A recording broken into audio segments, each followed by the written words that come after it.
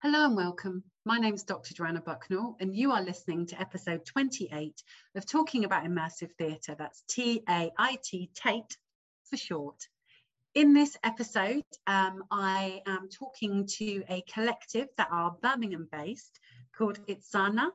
I talked to Jose, Alfredo, and Sebastian about the work that they've been making.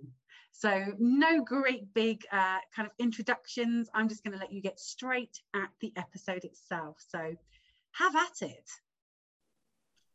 Hello and welcome. So we are in the Zoomosphere rather than in a physical space, which is a shame, but hopefully in the future we'll be able to be in the same rooms with each other again. Although we have been in the same room together before, because I came to one of your performances, which we will get on to talking about. So I have here with me today, I have Jose Canseco, who's joining us from Mexico. Is that correct? Yes, that's correct. All the way from Mexico. And where are you in Mexico? From Oaxaca state in the south of Mexico. So you're probably having much nicer weather than we are here in the UK right now. It is surprisingly cloudy. It's been really cold and windy lately. I think we might have shifted weather actually. Oh no! Well, it's really, and I'm quite close to Birmingham, but it's pretty miserable and cold here at the moment. So then it's the same here. I mean, we're getting a little bit of sun right now. You can imagine the sun, the hot weather a little bit, but then I'm pretty sure it's gonna get like windy and cloudy again in like a few hours. So yeah, but it's good. It's good. Still good. And I also have joining me Sebastian HW and his father Alfredo as well, who are from Itzana Theatre. I think I said that right. yeah, good. So, and you're actually together in the same room, joining me from your home, I'm assuming. We are, yeah. We're based in Birmingham, in South Birmingham. And yeah, the kind of the house, I like, as we were saying before about our namesake, is kind of our default kind of de facto venue and kind of like space where we kind of come up with all the ideas and that's kind of influenced like how the kind of the name of like where our name comes from, which is called Itzana. Itzana, let's get the correct pronunciation. Itzana, yeah. Okay. Itzana. Which is a new word we created, which means kind of house of the artist. And it came from, we originally were called Itzamna Arts, which is based off, there's an ancient Mayan god of medicine and writing, but we realized as soon as we kind of started thinking about the name that actually all the other art spaces and art venues in Mexico are also called that. So we're like, we need something a bit more original, guys. And so from that, we're like, well, what if we changed one of the letters, and the rest is history. And then we found out that originally, there is the two words, they combine together and it creates, house of the artist, that we really like it because we work from home, most of the ideas, the projects, all the contact with Jose and other people is always from here. It's like the headquarters, Itzana. And it's like my house because I am a visual artist. And obviously all around in my living room where we normally work is paintings and designs and all this stuff. And I think because we kind of formalized in 2021, I think coming out of that post-pandemic space of like the domestic was like the only space we really had, not by anybody's own choice really, but then kind of interrogating that. And I think a lot of work out of the 2020-21 kind of frame kind of was really interrogating that. And I think it's interesting, kind of in a subliminal way kind of happened for us. It wasn't intentional, but it is now perhaps in hindsight. Well, there's something very warm about that as well, and we'll talk about that a little bit later on about Casa Itzana as well. Yeah. But that idea of a home, there's something very intimate and very welcoming about that, which I think actually is very much at the heart of your work that I've experienced anyway. There is this kind of welcoming inside something personal and something local and specific. And so your name, I think, sort of has that warmness at the heart of it that I very much felt when I experienced your work. So we will get into that in a little while, but what I wanted to do just really was talk about a little bit about your backgrounds and kind of, obviously, Seb and Alfredo, you're father and son, so that relationship, sort of figuring out and getting you to talk about how did that blossom into this sort of collaboration, and then Jose, where you kind of came into that and where you fit with that.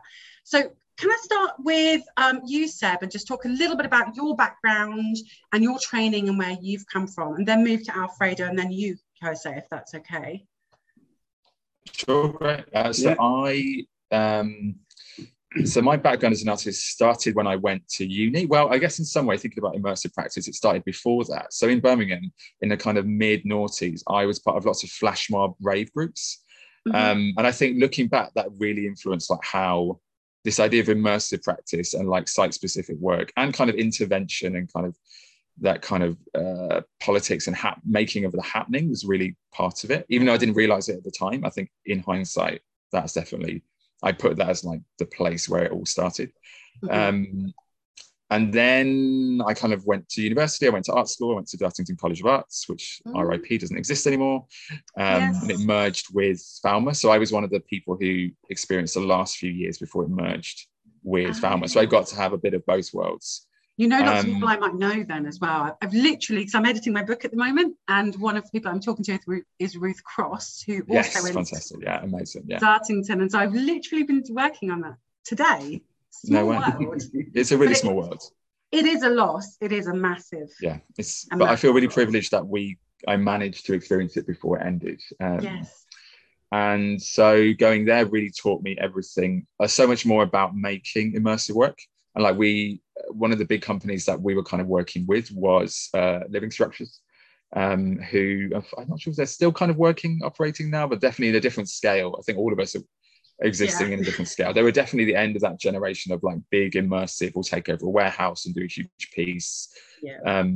But that was really inspiring. I think having seen that kind of work, and then kind of having read about other people's work like Geraldine Pilgrim, and at the time they're called Aura, and now ZG UK, which then I went on to working with. I think that was a really formulating time of like this idea of like immersion was this meeting between theatre and happenings, so that kind of 60s like Caprel kind of approach. And that was something I was really interested in. And at uni, I made a collective called Cluster Bomb Collective. And we made lots of kind of, at the time, I look back at it now, there's no way we could get away with that kind of name now. I think it's definitely, no, I was going to say that's a great name. That's very provocative. It reminds me of Naji from ZUK.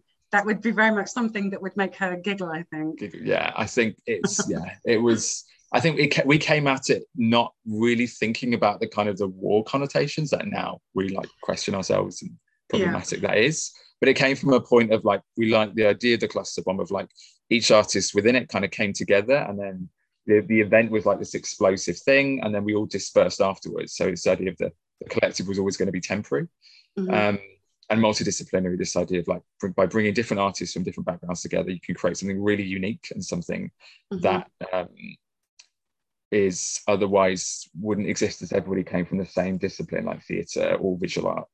Yeah, well, it's very horizontal that way, isn't it? Rather than sort of that very traditional theatre way of looking inside and finding everything inwards. I think a lot of work that's made like this is always interdisciplinary because it's such an interdisciplinary form, and it's that very horizontal way of going, actually, what's surrounding me, what's intersecting with me, and what are these different people sort of bringing to that horizon, and how does that stuff come together? So it's so interesting to hear you say that, because so many other artists work in this discipline in that way, I think, in that very horizontal way.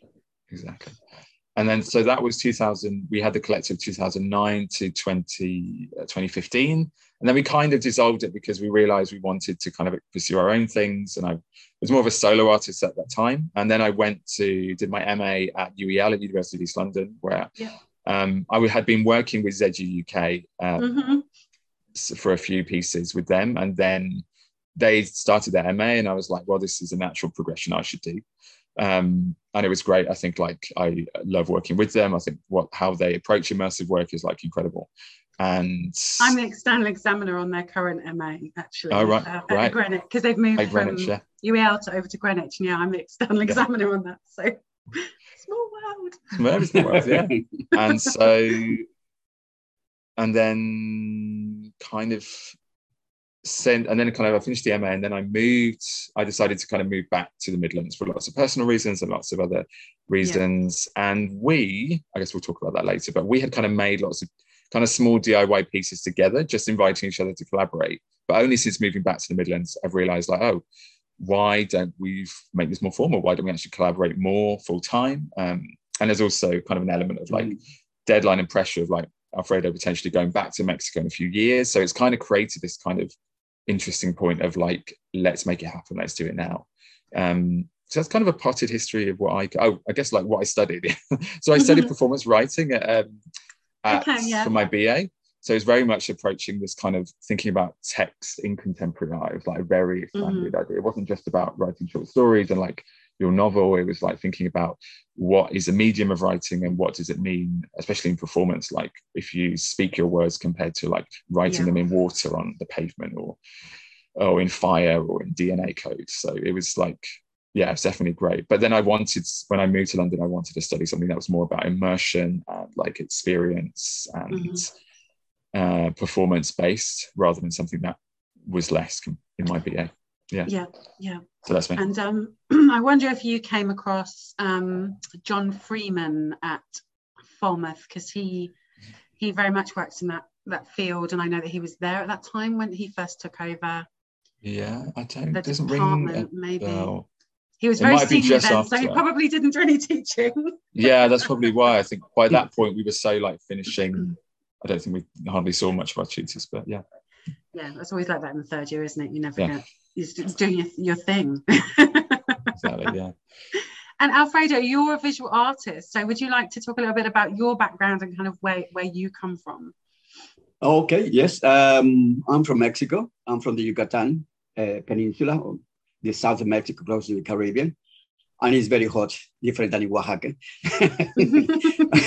And I was studying, when I was studying like a polytechnic in my house, and I was studying, I did physics and mathematics, and like in A levels. And then I went to study business administration, but obviously I was always doing something in art. But I want just to do something like the former my parents expected me to do, like the typical way. You make your career in something that is going to make money, yeah? And they were pushing, and at the end, I quit at the second year at university. I quit and I decided to go full-time as an artist. And I was working, I did a little bit of work with the Polytechnic in the culture department in experimental theater. And then I organized a group that is called Kitse, that's another Maya name. In that time, I was 19 years old when I organized this group that is like a choral poetry. And we won the first prize in the Polytechnics in Mexico, in Chiapas. And that was my proud, because 19 years old and I won this with my group. And then I won the first prize in poetry at the university, the local University of Yucatan. And it was just for me. What I'm doing, wasting my time studying like administration, business, and what I want really to do is art, you know. Yeah. And I decided to go full time in art, and I was meeting other artists, you know, and we organized a collective that it was called Frentes National Spontaneous Art Front, you know, that it was like another collective. I was in my 20s. For that, Sebastian's got the history of when I was young, organizing collectives. And we did we were really a group against the government policies in culture and education, more in culture and art, because there was no really support. They were always very protecting the artists, giving support to the artists that they were sympathizing with the government, you know, and we were just always questioning, you know, why there is no support for the artists, that they are more independent. We want more. We're really a little bit of kind of Dadaist movement in the 80s, you know, but Mexican version, you know. Well, there was that very, and Seb talked about this as well, and I think the roots of this kind of work do lie in that kind of 60s refresh of the avant-gardes kind of push back. And there is something resistant and provocative and challenging at the heart of that. One of the things. Even being a collective, it is in itself, isn't it, a political decision and a political statement to work in a flatter, non-hierarchical way. So it doesn't surprise me to hear that that's kind of part of your history and part of where you've come from, because I did feel that in the work. I did feel that sense of sort of people being brought together.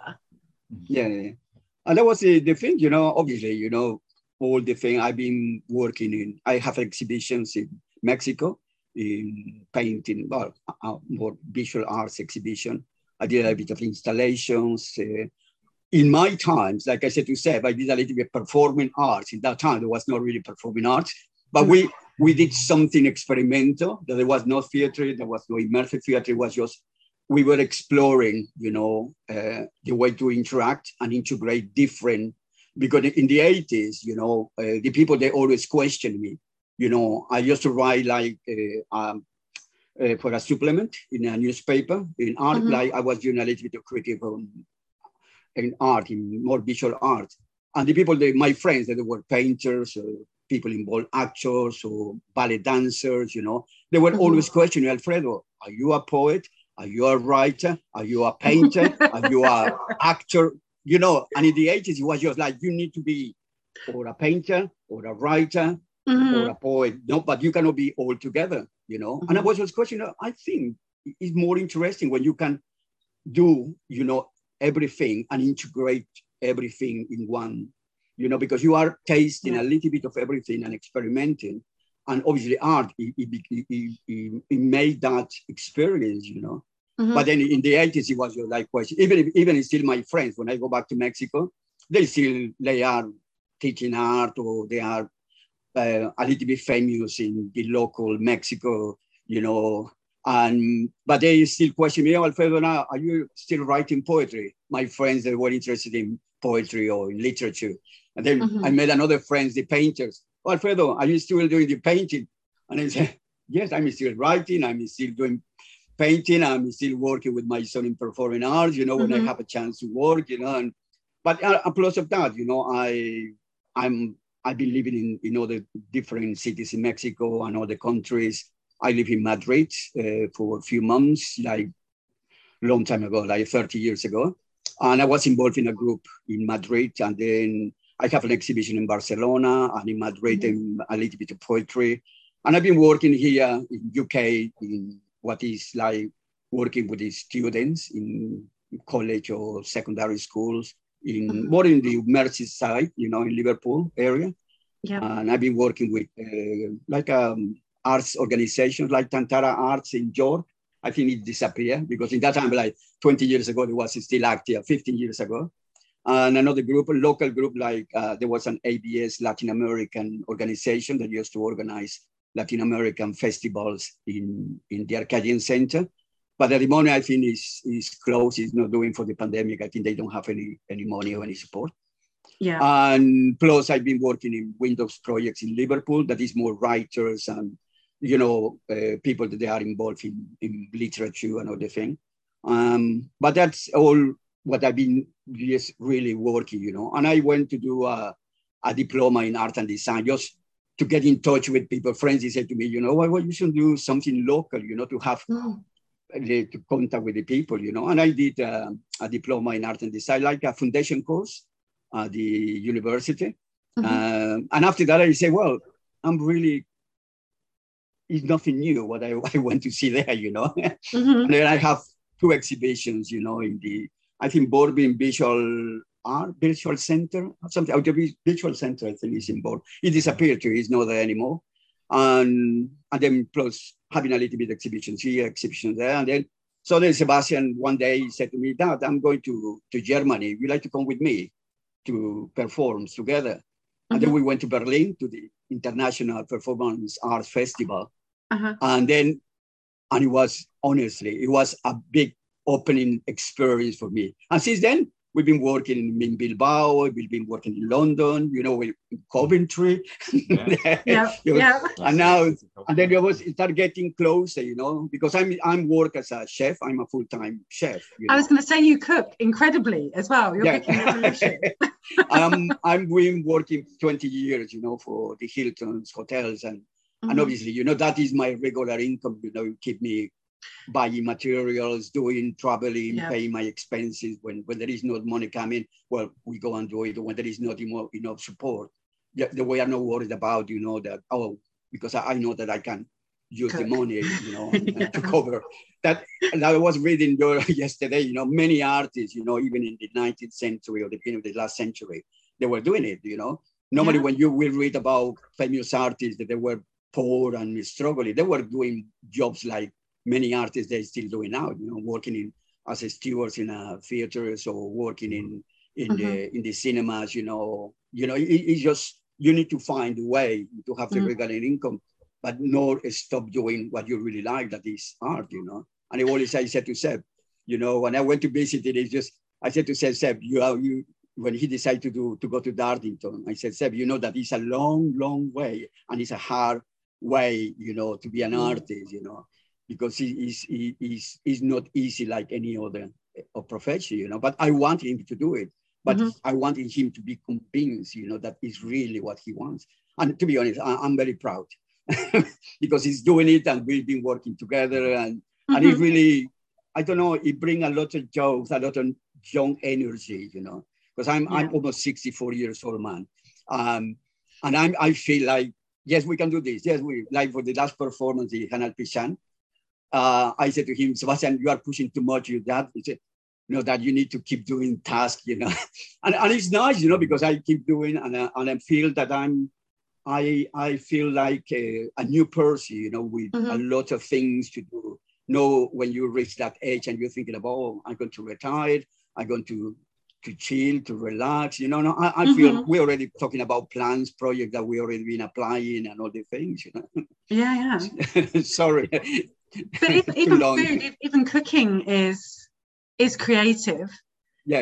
And it's a sharing, and there's a generosity to feeding people as well. So I think even in that job that sort of pays the bills, there's that spirit of creativity, sharing, and community in some senses too. Yeah. So Jose, how did you become involved in this sort of family business almost, in a way? Well, after the performance in Berlin, you know, when we really spend more time together and talking about the idea, because Sebastian always knew about my paintings or my books or my going to work in murals, you know, because I normally in visual, I got murals like in Liverpool, in the colleges, and then obviously when he see all the projects, since he was young, Sebastian used to help me to do the painting when I was having an exhibition or something.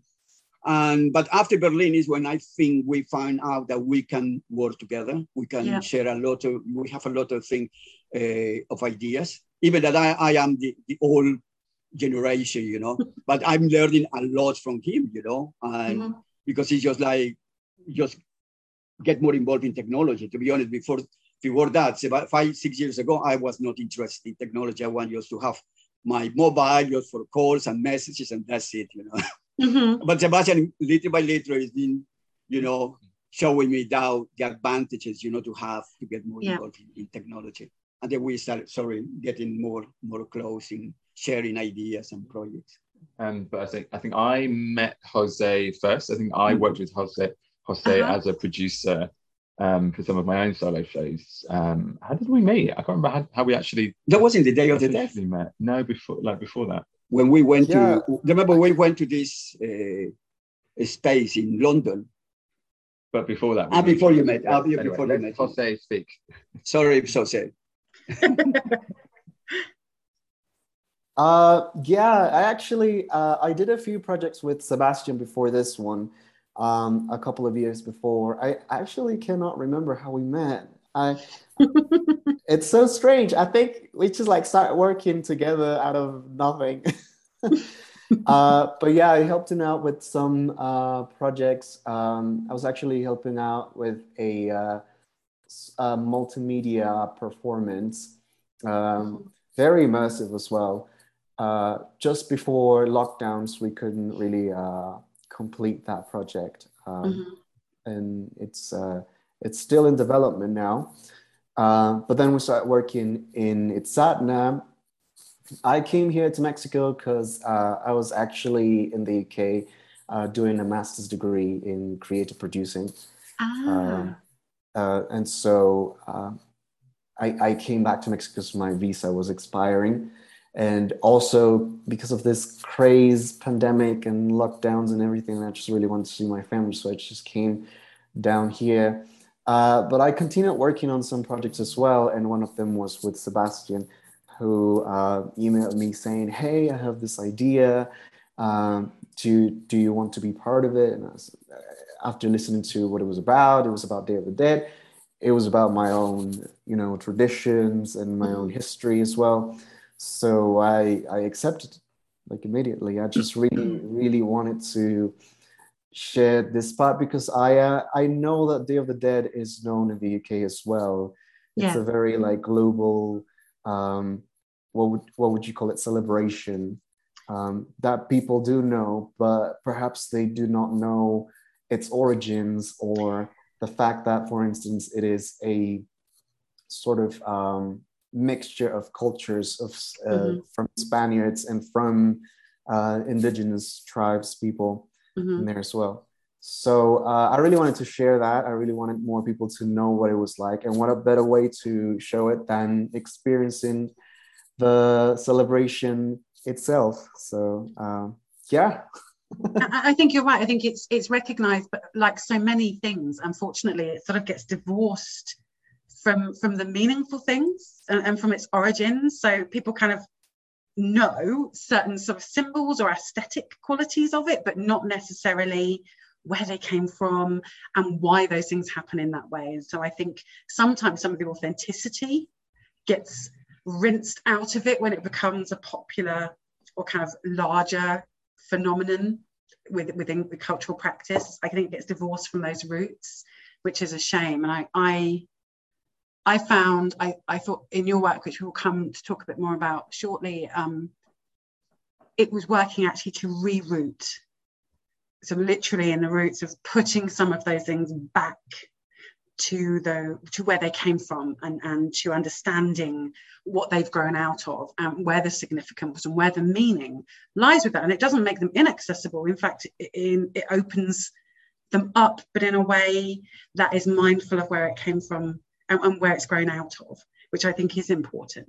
And I think that the importance of that is only really now being sort of recognized, because I think in the 90s, there was a big rush, wasn't there, for everything to be intercultural. And I think what happened with that was those roots got sort of sawn off with certain things. And now I think there's a bit more care in actually going, okay, let's unpick where this comes from and where it grows out of again, and sort of looking at those things in a way that isn't just cultural appropriation. Something that I just want to add as well is that, for instance, I have my own idea of what Day of the Dead is. From my own place where I grew up, Oaxaca, which is the south of Mexico. But with this Hanal Pishan show, I learned that other parts of Mexico also celebrate Day of the Dead in a different way. So it's not always, just one thing, but it's like, it's localized as well. And I liked it because I also learned so many things, so many new dishes that people prepare. For instance, the one that you try, that I'm assuming it was really good. It was really good. Yeah, and I didn't have a chance to try it. Oh no! Because I'm all the way here. But yeah, that is something very interesting to see how much I still also don't know about my own culture, for instance, and my own tradition, my own country. So yeah, I just wanted to add that as well. So is that the project that brought you all together then, was Hanal Pishan is where you came together? We've mentioned it quite a few times. So for people listening, I think we should probably sort of talk about it a little bit. Can you sort of explain for people listening what the show is, what the show is about, and kind of why you went about making it? Yeah, of course.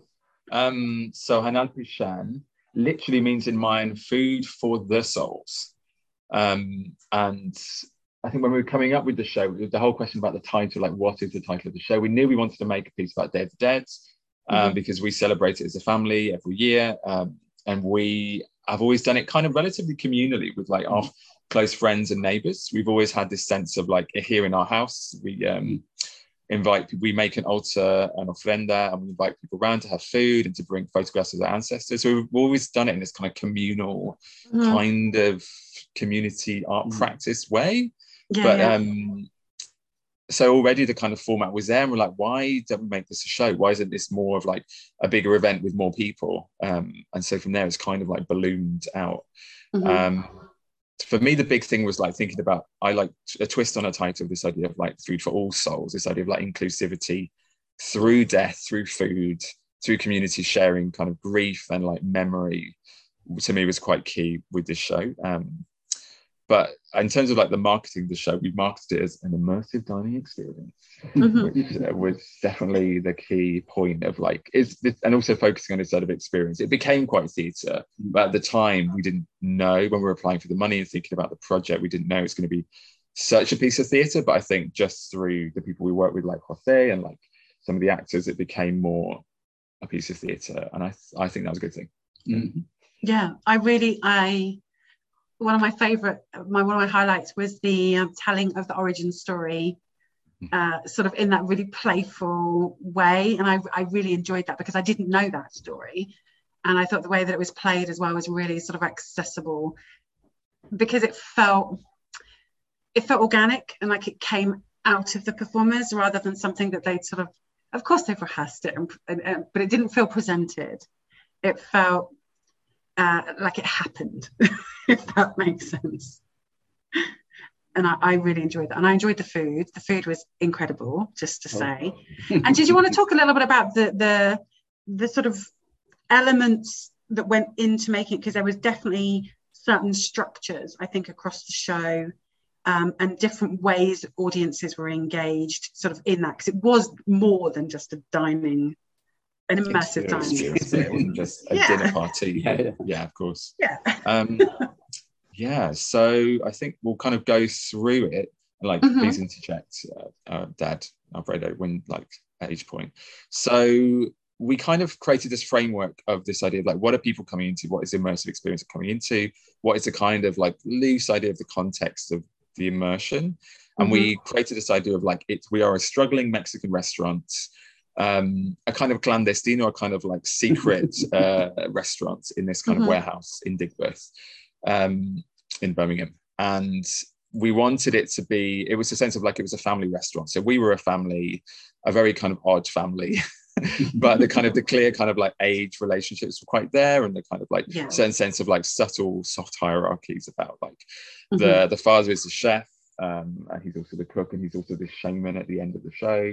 And then I'm the kind of his son, and I'm kind of the eldest. And then the two other actors, Fabiola and Daniela, were kind of my siblings, my sisters.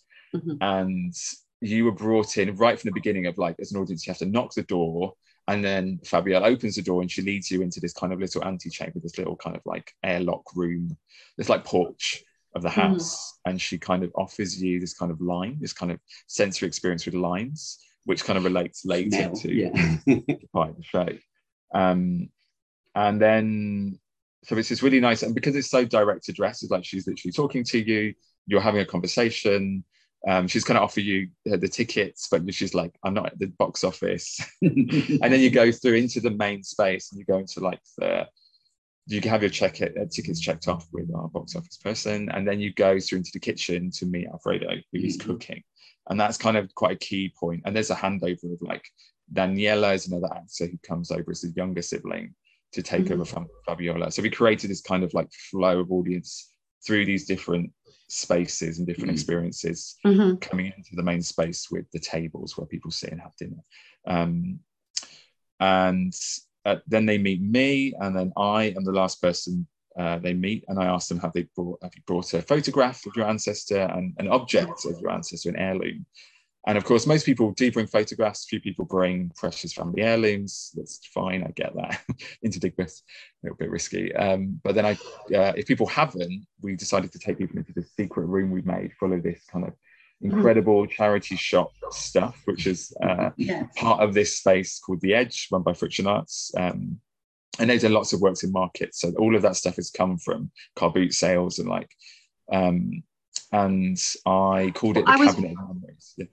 I was going to say, I was really glad because I came straight from work, so it was difficult to bring stuff with me, and I felt bad because I was like, but then actually I was really glad I hadn't brought something, because I got to go in that room, which was, again, a really sort of salient moment, because something jumped out at me straight away, and there was all this stuff. It was all really different stuff, but there was something there that spoke to me immediately for the person that I was kind of holding, and the person that I was bringing.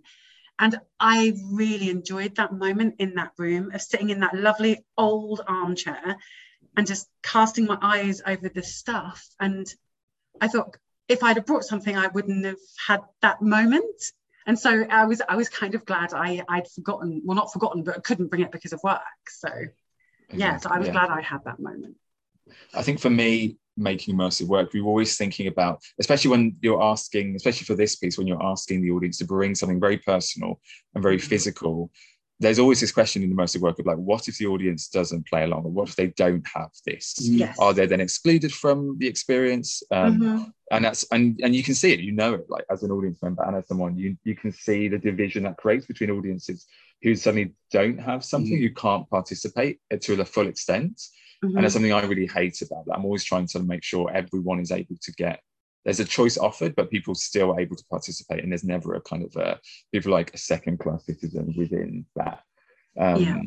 So it was great that people came into this room and they were able to like project what would their ancestor want. And I think a lot of this show is about thinking about what you're offering something to somebody else. It's more than just you. And it's quite a different ask. Like sharing and of asking an audience to think about somebody else instead of themselves, which I think is quite a key part of this whole tradition and this idea of the performances. You're thinking about this other person who's not in the room, who is the dead, like who is the person who's not with us here, but is here for this time period. I was just going to say that, you're right. I think that, for instance, as an audience member in other immersive performances I've been to, it's always been like, be part of the performance. It's like a made up story, blah, blah, blah. No? But for Hanal Pishan, it was really interacting with your own heritage and with people that you probably loved and are no longer here. So that is something really difficult. And that is something that we really struggled. But we were really, really happy that all audience members interacted with us and shared their stories and brought their own photos and or had a look at the objects and said like, maybe like, oh, this object really reminded me of this family member. So that is probably one of our like obstacles there. Like, oh, what if they don't want to participate because it's something personal compared to other people? There's kind of a lot of it sounds like a big ask on paper, doesn't it, to get people to open up and to engage in something that's very personal, very intimate. But actually, in my experience, is the biggest anxiety and the biggest barrier comes if people feel they're going to be made to look foolish or humiliated or embarrassed. Whereas everyone has, I hope, someone who they love. Everyone has had loss, and there's something, and I think the structure that you used was gentle and gave a way for people to engage without having to realize that that's necessarily what they're doing, because it was so ritual based and because there were sort of the tasks, and not rigid tasks like gamified, but because it was gentle and it was clear what you wanted us to do, and I think that helps. Certainly as an audience member myself, I think when your role, whatever that might be, even if it is, participating in an escape room in a particular way or something like this, as long as there's a space where you feel held and you feel that you can share in that way, I think people will take up the role that you make for them if that role is clearly articulated. And I think that's what you did really well. I think that room, those introductions, the way you brought us into that space but sort of gave it over to us a bit too. I think people are comfortable to share when they're given a way of sharing that is easy to do, if that makes sense. And I obviously I don't know how other people felt. I can only go on my own experience, but from other people in the room that were there when I was there, I didn't feel that anyone felt embarrassed or there was any sort of hesitancy, because all of those steps made sense in relation to the structures that you built, I think. Yeah, that's I think I'm agree in that point, because in the second presentation, you went to the first one. Yeah. Then the second one, obviously we were full booked. Even we took people that didn't book online, you know. And I was worried about running out of food because I planned it for 25 people. Yes. But the interesting thing is there was one person that I didn't know this person, but he came a little bit skeptic. You know, you can have that feeling that you are going to a show that is going to talk about death, and maybe you are neglected, you are not interested, and you start trying to avoid that kind of seriousness about the show. And I remember he came, and I was just giving the taste. You know, you want to try, like, have you tried Mexican food? The same way that I did for the first presentation. And that person was, no, I'm not interested. And I said, just try it. You know, you can try it, and finish this and this and this and this. And then little by little, it was, okay, you try one. At the end of the show, he went through all the process. And at the end of the show, he came and shake a hand and he said, thank you, I really enjoyed it. And it was, for me, it was just like, because, you know, that person, I think someone is going to be a little bit, you know, sitting there and worried about what's going to happen. And maybe he doesn't show interest, and it can make a distraction to the other people that they will be sitting around or next to him, you know. But no, at the end, he came and he said, I really enjoy it, you know. It's something totally different that I was expecting. And that kind of experience is like when it make you think that, oh, good, you know, because at the end, you know, what we're trying is to share with the people just not only the experience of the food, it's just the experience of all the process to know more about Mexican history or Mexico or Mayan mythology. Yeah.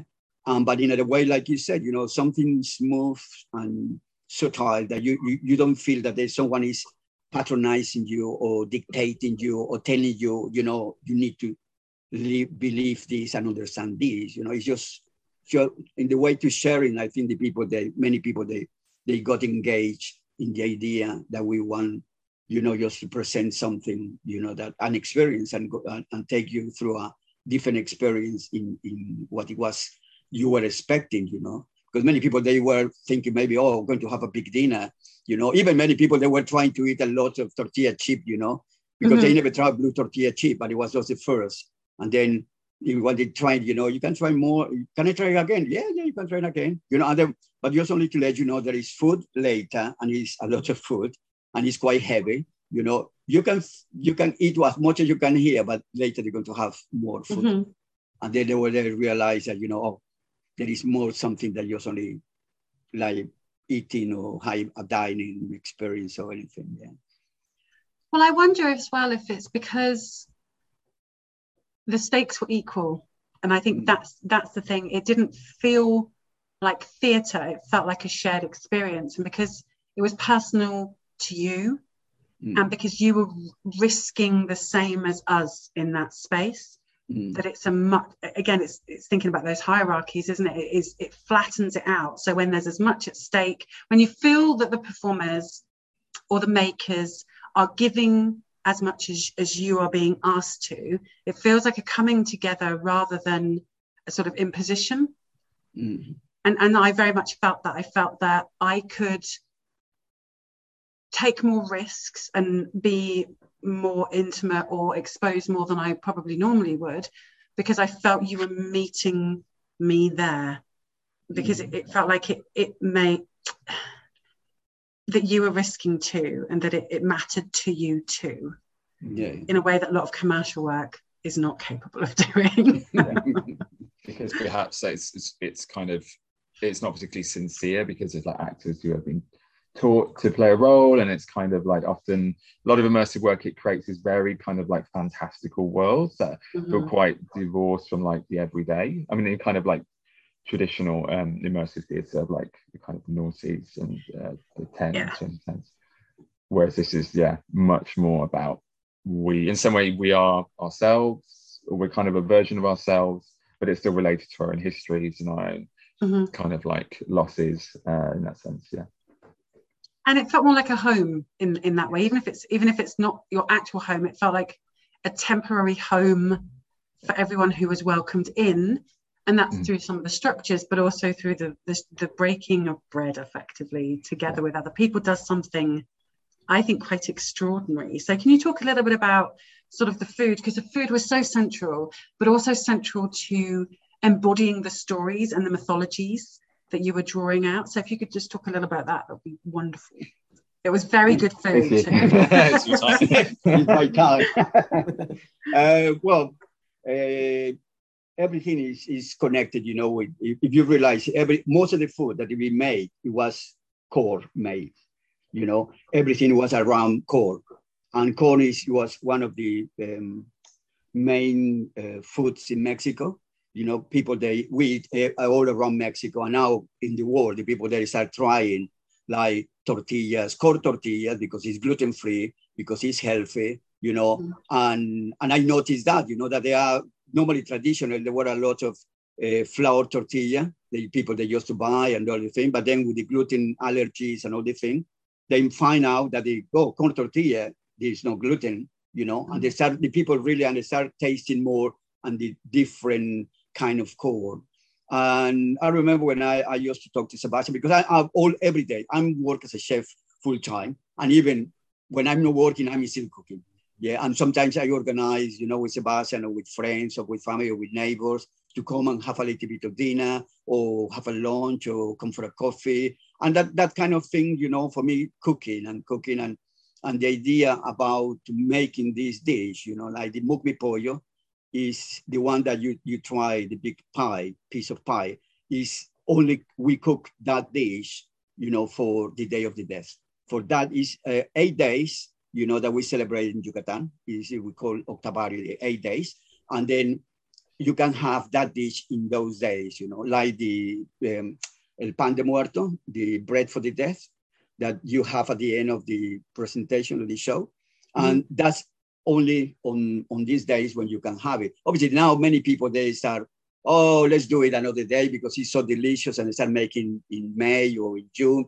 But traditionally, it's just only for these special days when we make it. And obviously, preparing the food is a lot of process, because like, I don't know if you remember, there was a video showing in the background behind the altar. And that was Sebastian's and Moises, another member of the collective. He lives in Mexico City. Now he's in Mexico City. And they made the video when I was making all the ritual, the traditional ritual to make the mukmi pollo. And because I remember telling Sebastian since he was very young, you know, when I was a child, I remember not helping, but just looking around my grandparents and my parents making things 4 o'clock in the morning, making the earth oven, a big hole in the ground. And because we didn't have like a proper oven, we didn't have electricity or gas or anything, we need to create our own oven with a big hole in the ground. And they just covered with wood, and then with banana leaves, and then cover it with soil, and then leave it to cook in the ground, you know, in a big tin, you know, container for 2 or 3 hours until the food is ready. And the food was ready when the people start arriving into the house to pray and invite the souls or the spirits to come back for that special day when the food will be ready on the table. And the idea is that they come, they touch the food, first the spirit touch the food, and then you can share with all the neighbors, friends, relatives, yeah. The idea was just like making the food in that traditional way. No, it will be easy just to go and put it in the oven and leave it just to cook for 1 hour and a half. But to make it so real, you know, we need to look for the banana leaves, you know, and then we find the maize, and I prepare all the food, you know, and all this ritual, how can I say, is it came, you know, into the idea of the way that my grandparents and my parents, they did it, and my great grandparents, and all the tradition you keep passing through, in this case, to Sebastian and Emilia, my children, or the people that they are interested, and that was to keep that I said renewing the tradition of the way that the people in Yucatan, they do it. Even that here, you can do it using more technology, but just to go to the backyard, make the hole, all the ritual. For us, it was just like engaging more in the experience, and the food, obviously, the selection of the food, it's like to taste few food, like the blue corn tortilla that people never tried before. Now you can find in 1 or 2 supermarkets, but it's not really that common. And the dishes and the cornbread, I don't know I think you tried the cornbread. Yeah, I did. The cornbread was really good, good. And at the end, I make another one, and the same process, I make it just in my little kitchen and all the things, but then I make it for the second presentation, and it just when I put it on the table, say, anyone cornbread? And then boom, in 2 seconds gone. But that's because it's totally different food, that burritos or enchiladas. The people really went to have something that is not like you can go to a Mexican restaurant and you find burritos, enchiladas, or even in a takeaway now, Yeah. But that was the idea, to show a little bit, to share a proper traditional Mexican food, but really, really traditional. They just in the villages they do it, and they still preparing that food. And Jose, what's been the challenges in terms of trying to finance this kind of work? Because I know, and I've spoken to lots of different practitioners, and there are lots of different models. A lot of the London folk rely on the bar, sort of as a model to fund the work. So I know you've been supported by Arts Council. So what's kind of the process of sort of getting this on its feet and getting it up, because they can be very expensive, these kinds of more communal-based works. So yeah, what have been the challenges of producing and trying to sort of fund something like this? Yeah, so I think you're right. I think it's a very expensive project as well.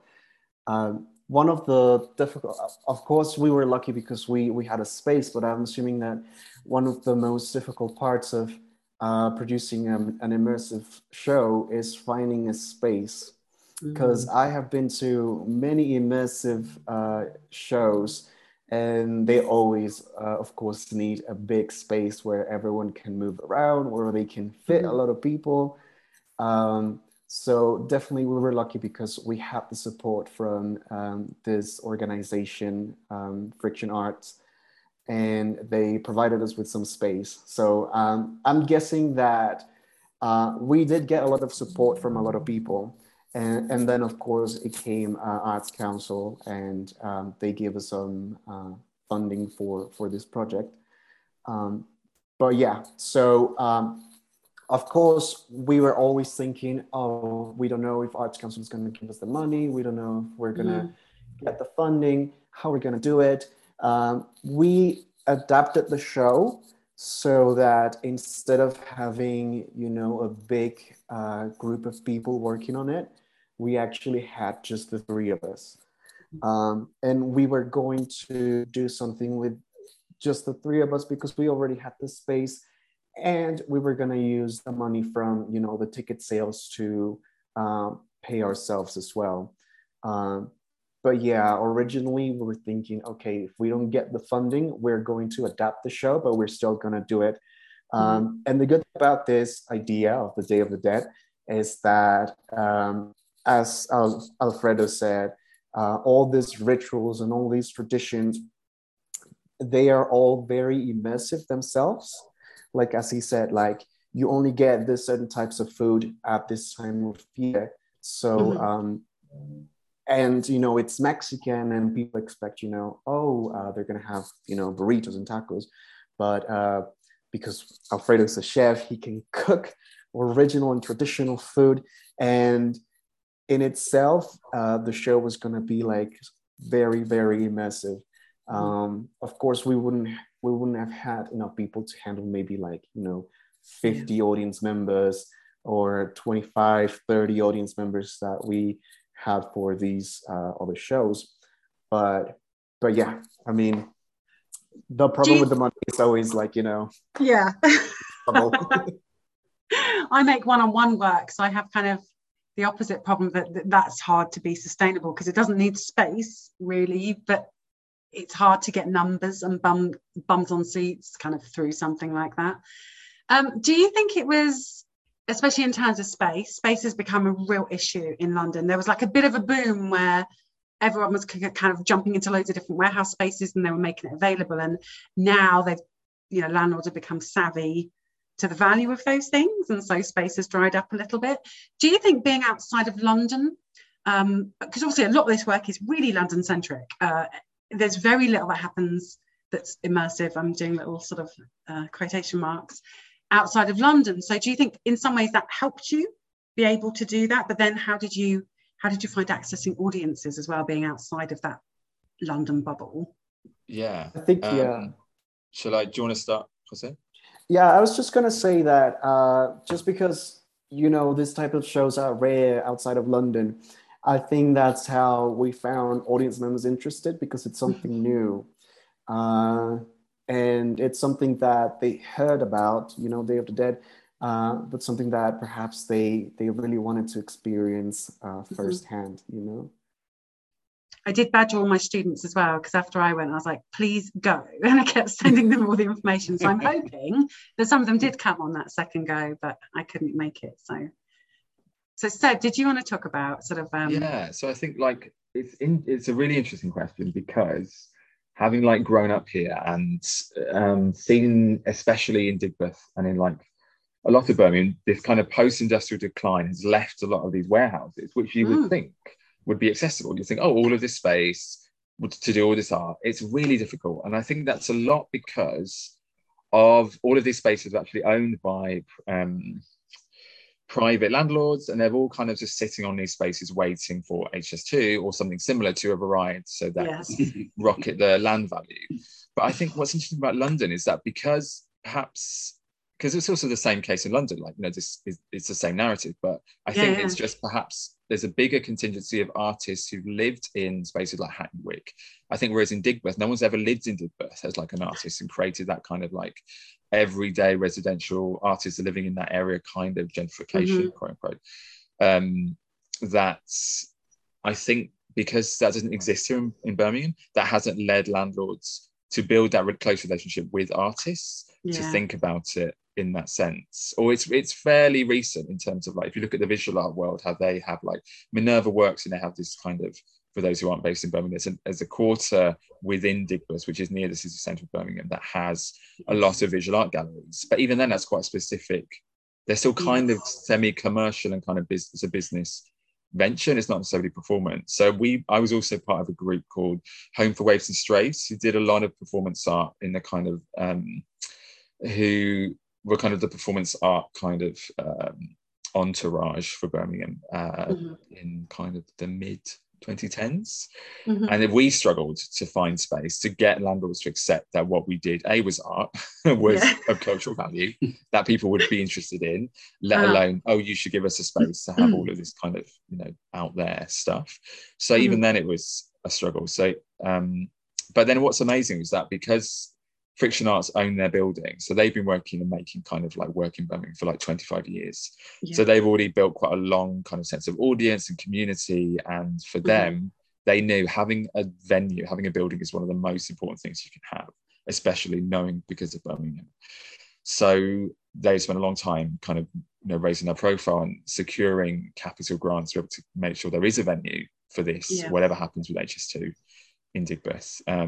And we've worked with them on lots of smaller projects, and they have always liked us and supported our work. And they've always been interested in having more immersive, more non-traditional end-on black box theatre work.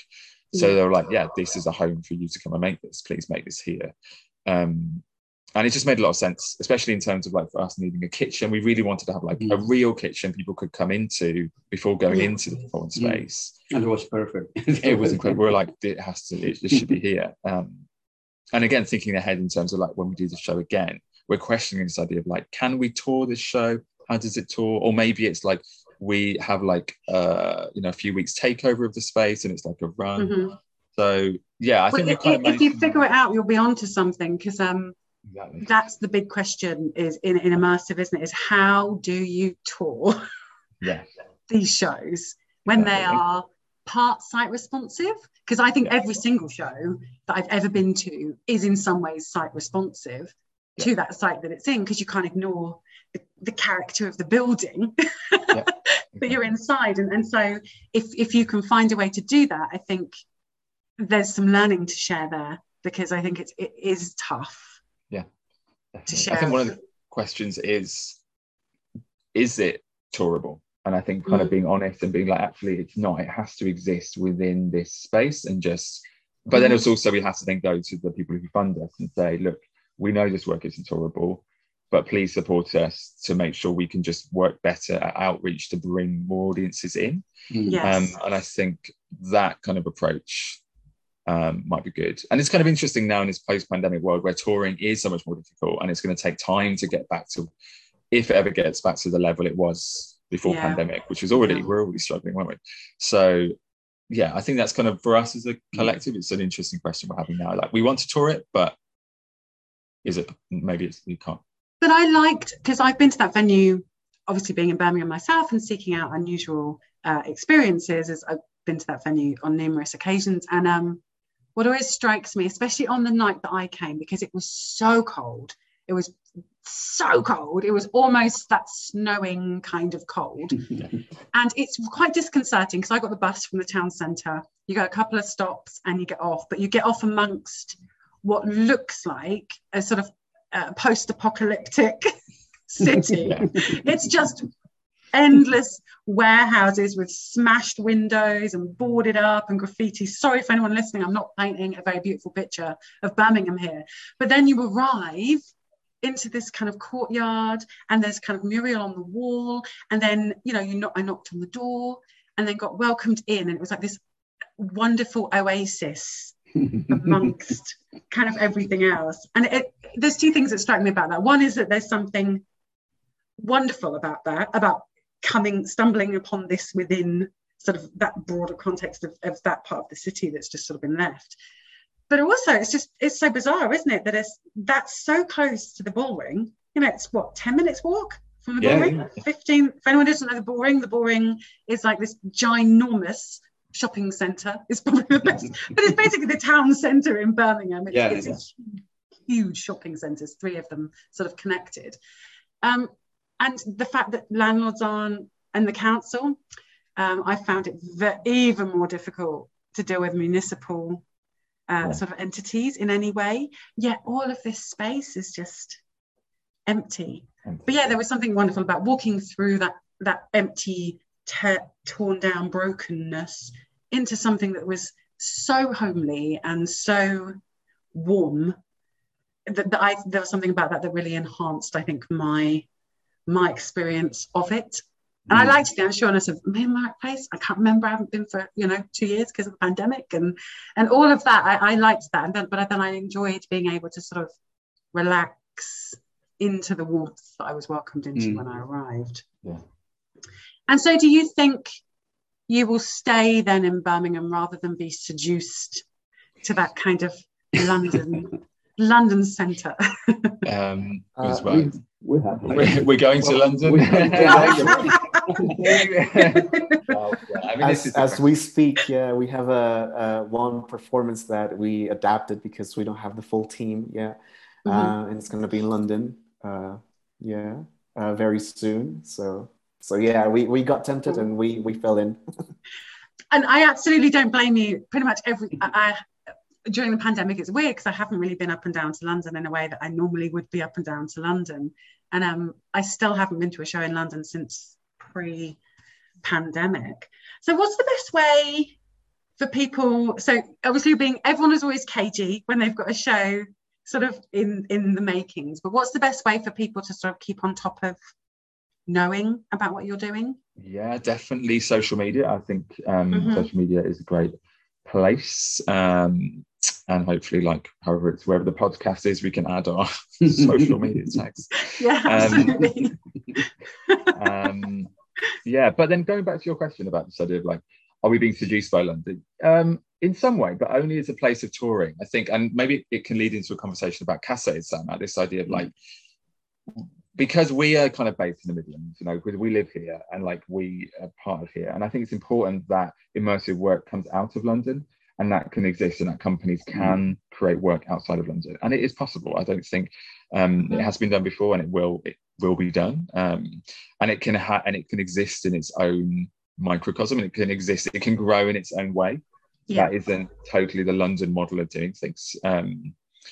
So yeah, and I think that to us that's quite important, because we are hoping to try and turn the house in the back garden in particular into something that has something a bit more kind of year round. Because the issue with a lot of immersive work is like you spend all of this effort doing this one massive show and then it's over, and then you're kind of back again, burnt out, deflated, having to look for funding again.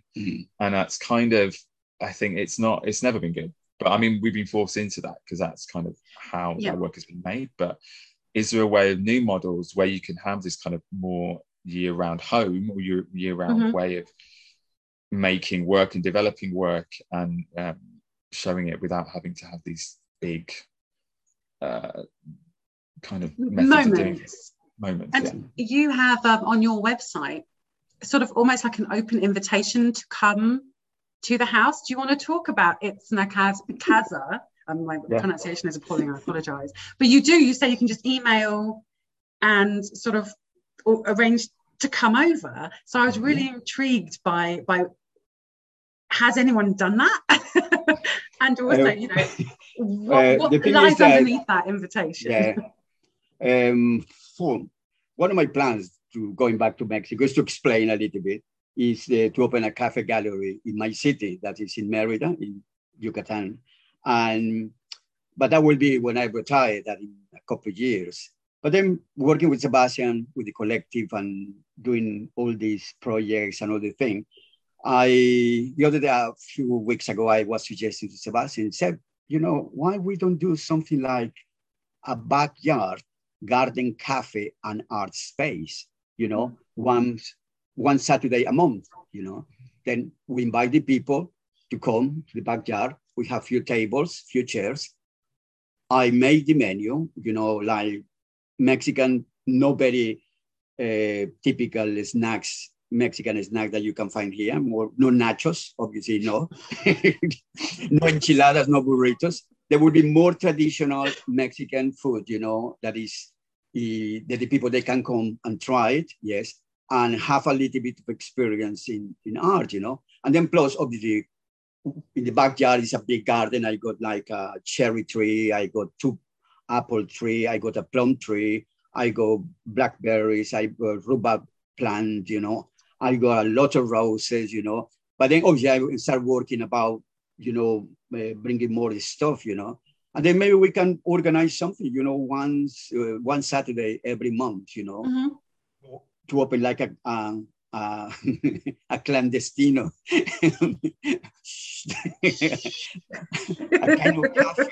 a kind of cafe, you know, obviously for 2, 3, 4 hours, you know. It's nothing, it's more like a really temporary project, you know, that it will be just working only during when the weather is nice, you know, like summer, you know. And then it's a bit like a salon. It reminds me of those 19th century salon, sort of French avant-garde kind of way of artists being together. And because I am like in a group, the last year I have people coming to see my work, my paintings in the house. The Open Studios, Birmingham Open Studios, that's an organization that is around 88 artists, you know, that they made the promotional in the internet, in leaflets and all the thing.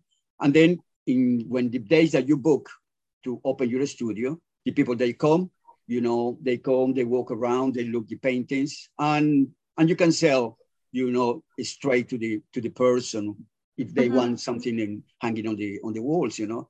And that for me is just like, they come and they want a glass of water or they want something, but to make it more formal and more interesting, and having like friends that maybe they play the guitar, or friends that they have maybe they like reading poetry, or they write poems, you know. something that we can do it in the backyard, you know, instead of just taking to the theaters and, you know, or to the places where they already read all this formalism, you know, that you need to pay or you need to book the place and you need to do all the job, you know, when here it will be some more spontaneous, you know, more open, you know.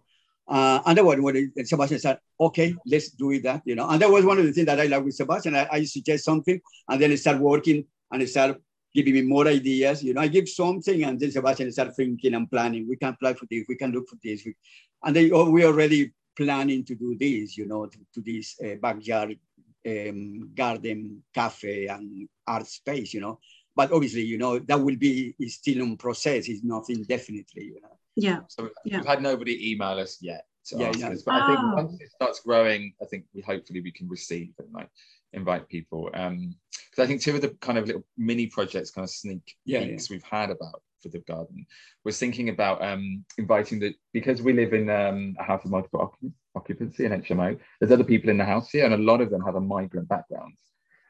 So we're interested in how we as migrants exist in this house and how we can approach land, and thinking about what it means to us to be here from another country, here in England, in this garden, and what it means to like build a community garden as a house, and how different cultures have different approaches to gardening and like food, and again the kind of the food and like growing as this kind of very literal way of us belonging together. But it connects people, doesn't it? Food brings people together, and there's sustenance beyond the food in sharing food together. And then also because it's the Jubilee, the Queen's Jubilee, we're kind of interested in creating a kind of like slightly anti-Jubilee party, especially in the Commonwealth Games as well. We've been researching a lot about like afternoon tea and this idea of like this very kind of like British thing, but of course it all takes its influence from over, you know, from the colonial empire. So we're kind of interested in maybe creating something around June for this. So watch this space. We can't promise, but I definitely will be. I'm a big afternoon in the myself. backyard. Afternoon tea in the backyard. I will do. Once I have this book that because my book is due at the end of the month, which is not very far away now. Every time I open my page in my diary, I'm like, no. But as soon as that is out of the way, I'm going to be a little bit more free again to sort of take a breath and lift my head and see what I've missed for the last 4 weeks while I've just been madly typing. But I love baking. Right. In fact, one of the things I make that everyone loves and always asks me to make is a polenta cake. So it's polenta and lemons and almonds, sort of baked in this. It was a lot like your bread, only probably a little sweeter because it's got a lot of almonds in it, so it's very, very lemony. But everyone always wants it; they love it. But I struggle to get the really fine polenta flour to be able to make it, because if it's not the really fine one, it's a bit like eating sand. Very crunchy. Yeah, exactly. And I used to be able to get it in Asda, but they don't seem to have it anymore. But I'm the same. I like to bring people together through sharing food and through sustenance and the rituals. And in my work, I like to explore some of those very British things that sit around that, but unpacking sort of the power structures that sit within those domestic sort of very English rituals. And so I'd be very interested to come along, especially if you do something for the Jubilee. I think it would be really lovely. And I will, of course, always share it with my students too. So I'm always saying to them, go to this, go to that, and then they never do. And I'm like, their loss is absolutely their loss.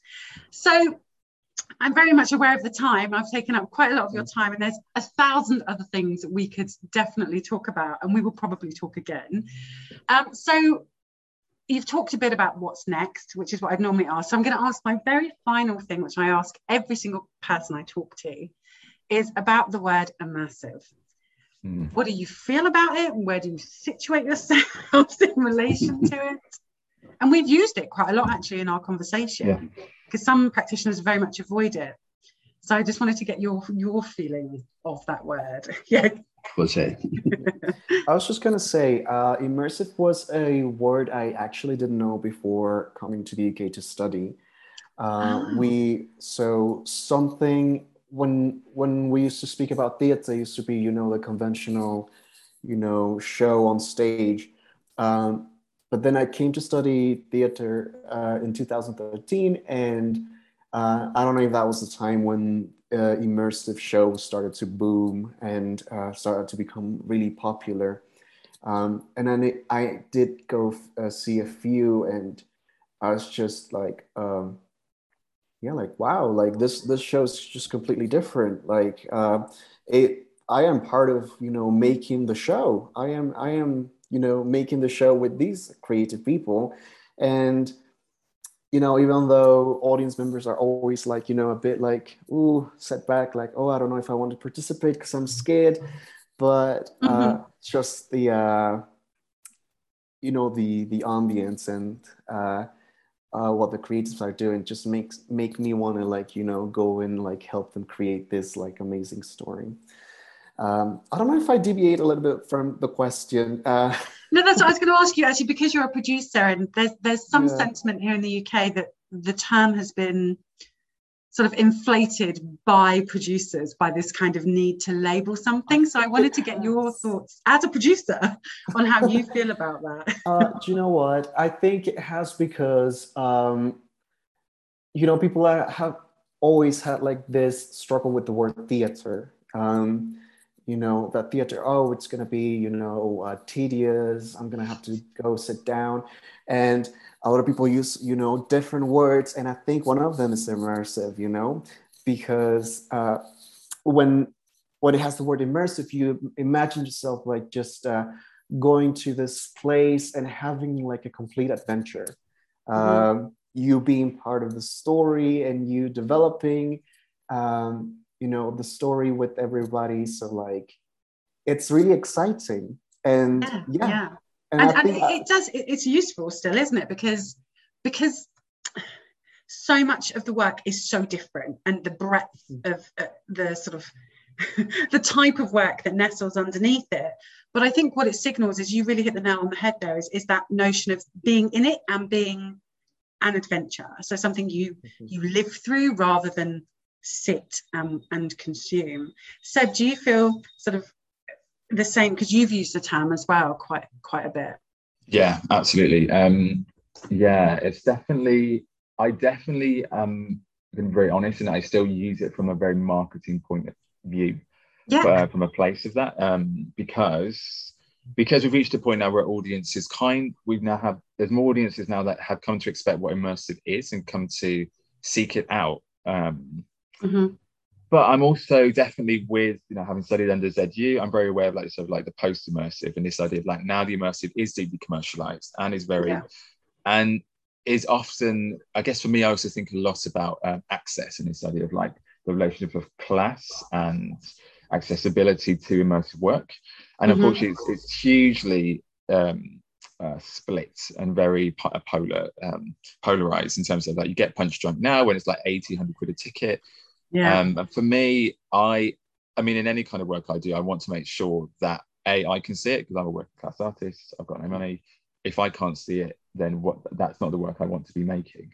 And I wanted to make sure that audiences were able to see it as well. And we always try and ensure that there's always, even if people can't pay the full price, people can give something, and being open to that, and making sure that that price ticket is not a barrier to people being able to actually experience something that they really want to see. Because often you can have people who simply buy a ticket to the immersive show but don't really care. Is that, I feel like as an artist, you want that investment from your audience to be like, I'm here because I really want to experience this, not because, oh, this is just kind of throwaway entertainment for me. I feel that's still quite integral to making immersive work. But yeah, it's I'm definitely still in this kind of dichotomy. I'm still on the fence of like, should we not use it?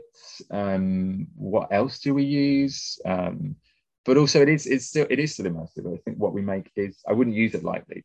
For me, making something immersive is that you as an audience are going to have a part in the creation of the show, in the direction of how it moves, and you'll take something away with it. And it's multi-sensory and it's multidisciplinary. That for me is what immersive is. Sorry, I'm just gonna add. I think like lately a lot of people are really looking for experiences. I think when they say like, oh, for instance, like Great Gatsby, like the experience, like, oh, I watched the film, I really want to, like, you know, feel what it's like to be in the film, and that's what they go. So yeah, I think like immersive is used, but also a lot of the times experience is also used to sell like a show, like live the experience, the Great Gatsby, the experience, like things like that. Yeah. No, and I completely agree, and I feel very torn. And I think it's so interesting that the UK call themselves post-immersive, because actually they're kind of pre-immersive. I always think their work was happening before that term came about. In fact, lots of the approaches that you use and those histories and all of those things existed before that term sort of erupted out. But when I came to the work, I didn't think, oh, this is not immersive, because you're exactly right. It does the thing that you expect, which is to put you inside something that you live through in a meaningful way. And so in that way, I think it was immersive. And this word is always going to be, I think, fairly polarizing. And I'm probably going to be spending the next couple of years trying to pick some of this apart in terms of scholarship to write about it. Because I think at the moment it is troubling that everything is called immersive.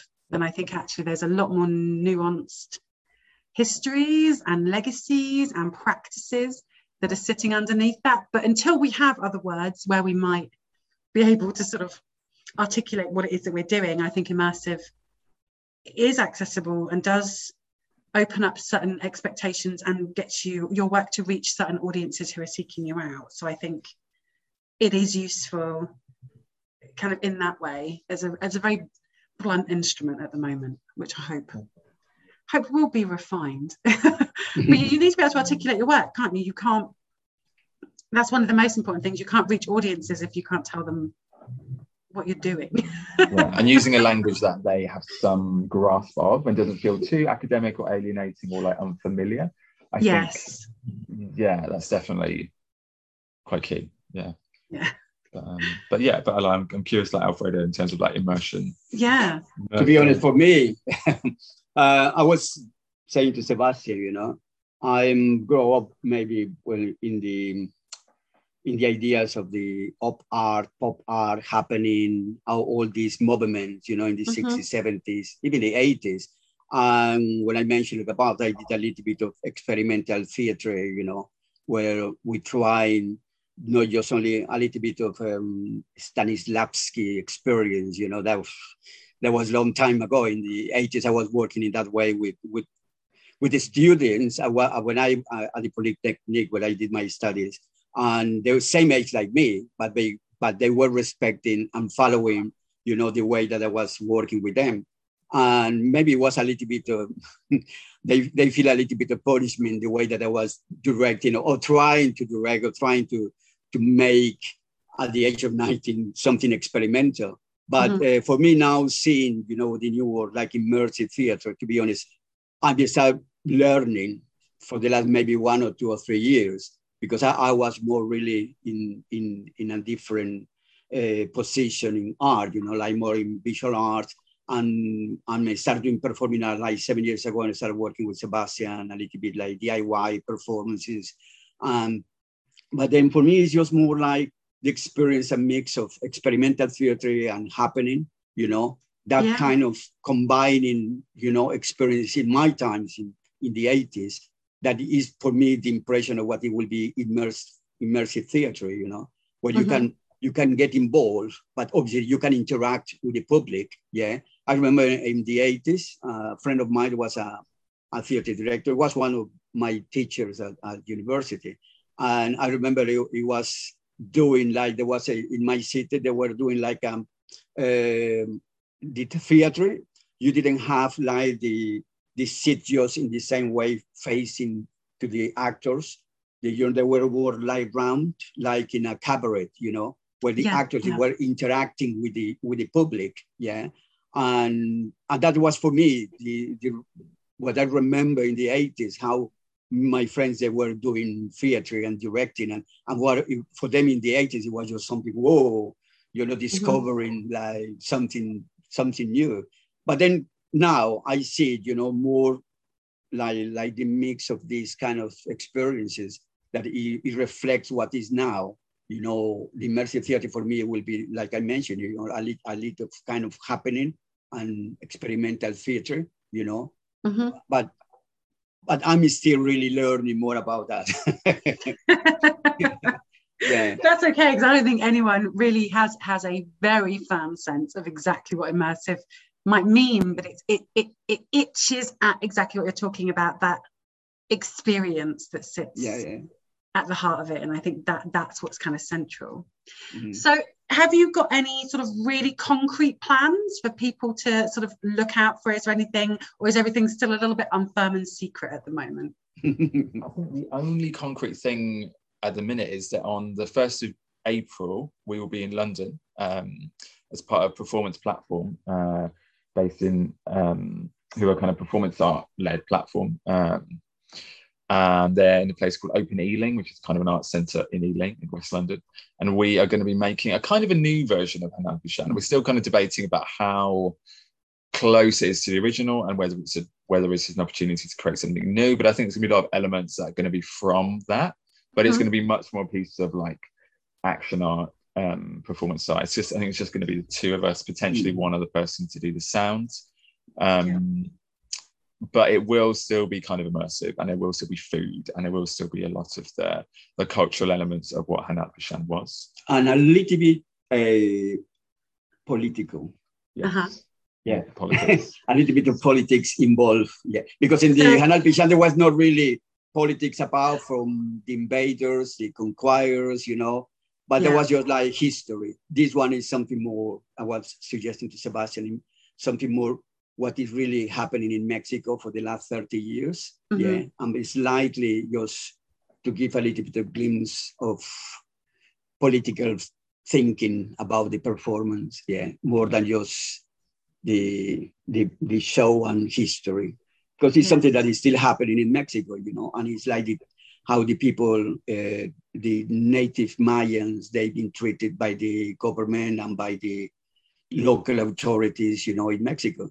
And obviously, because keep talking about the Mayan is because my ancestors, they are Mayans. I'm half Mayan and half Spanish. I am a mestizo.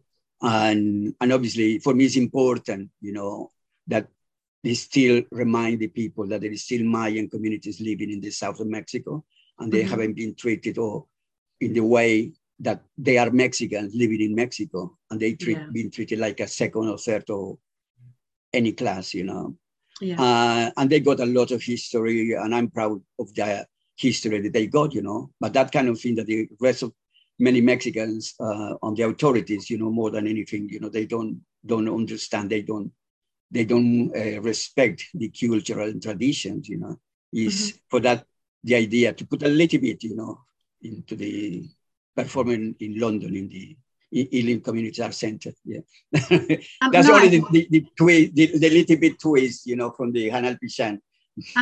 Well, I think London can take a bit of provocative, edgier. Wow. Yeah.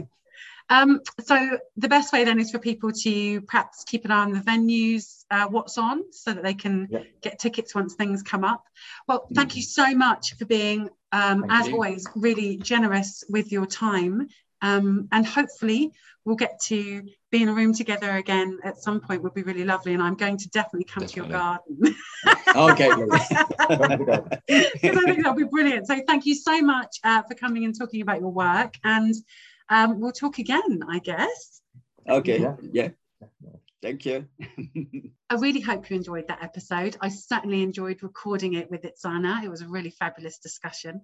As usual, I really do love to hear from you, whether you are someone who is just listening and want to share your thoughts or your feedback, Or if you're someone who makes immersive, interactive or experiential audience-centric work and think that I should be talking to you and coming and experiencing your work, please do get in touch. You can reach me probably best really at my work email, which is j.bucknall, which is BUCKNALL at BHAM.ac.uk. So that's j.j.bucknall at bham.ac.uk. Just because I check that email address more than I check any other email address, because it's my work one. If you haven't got a pen handy and you're running or doing something else where your hands are occupied while listening, you can probably Google me later on, and my work profile should come up so that you can get in touch with me. So yes, I really, really, really do love to hear from people. So do reach out and get in touch.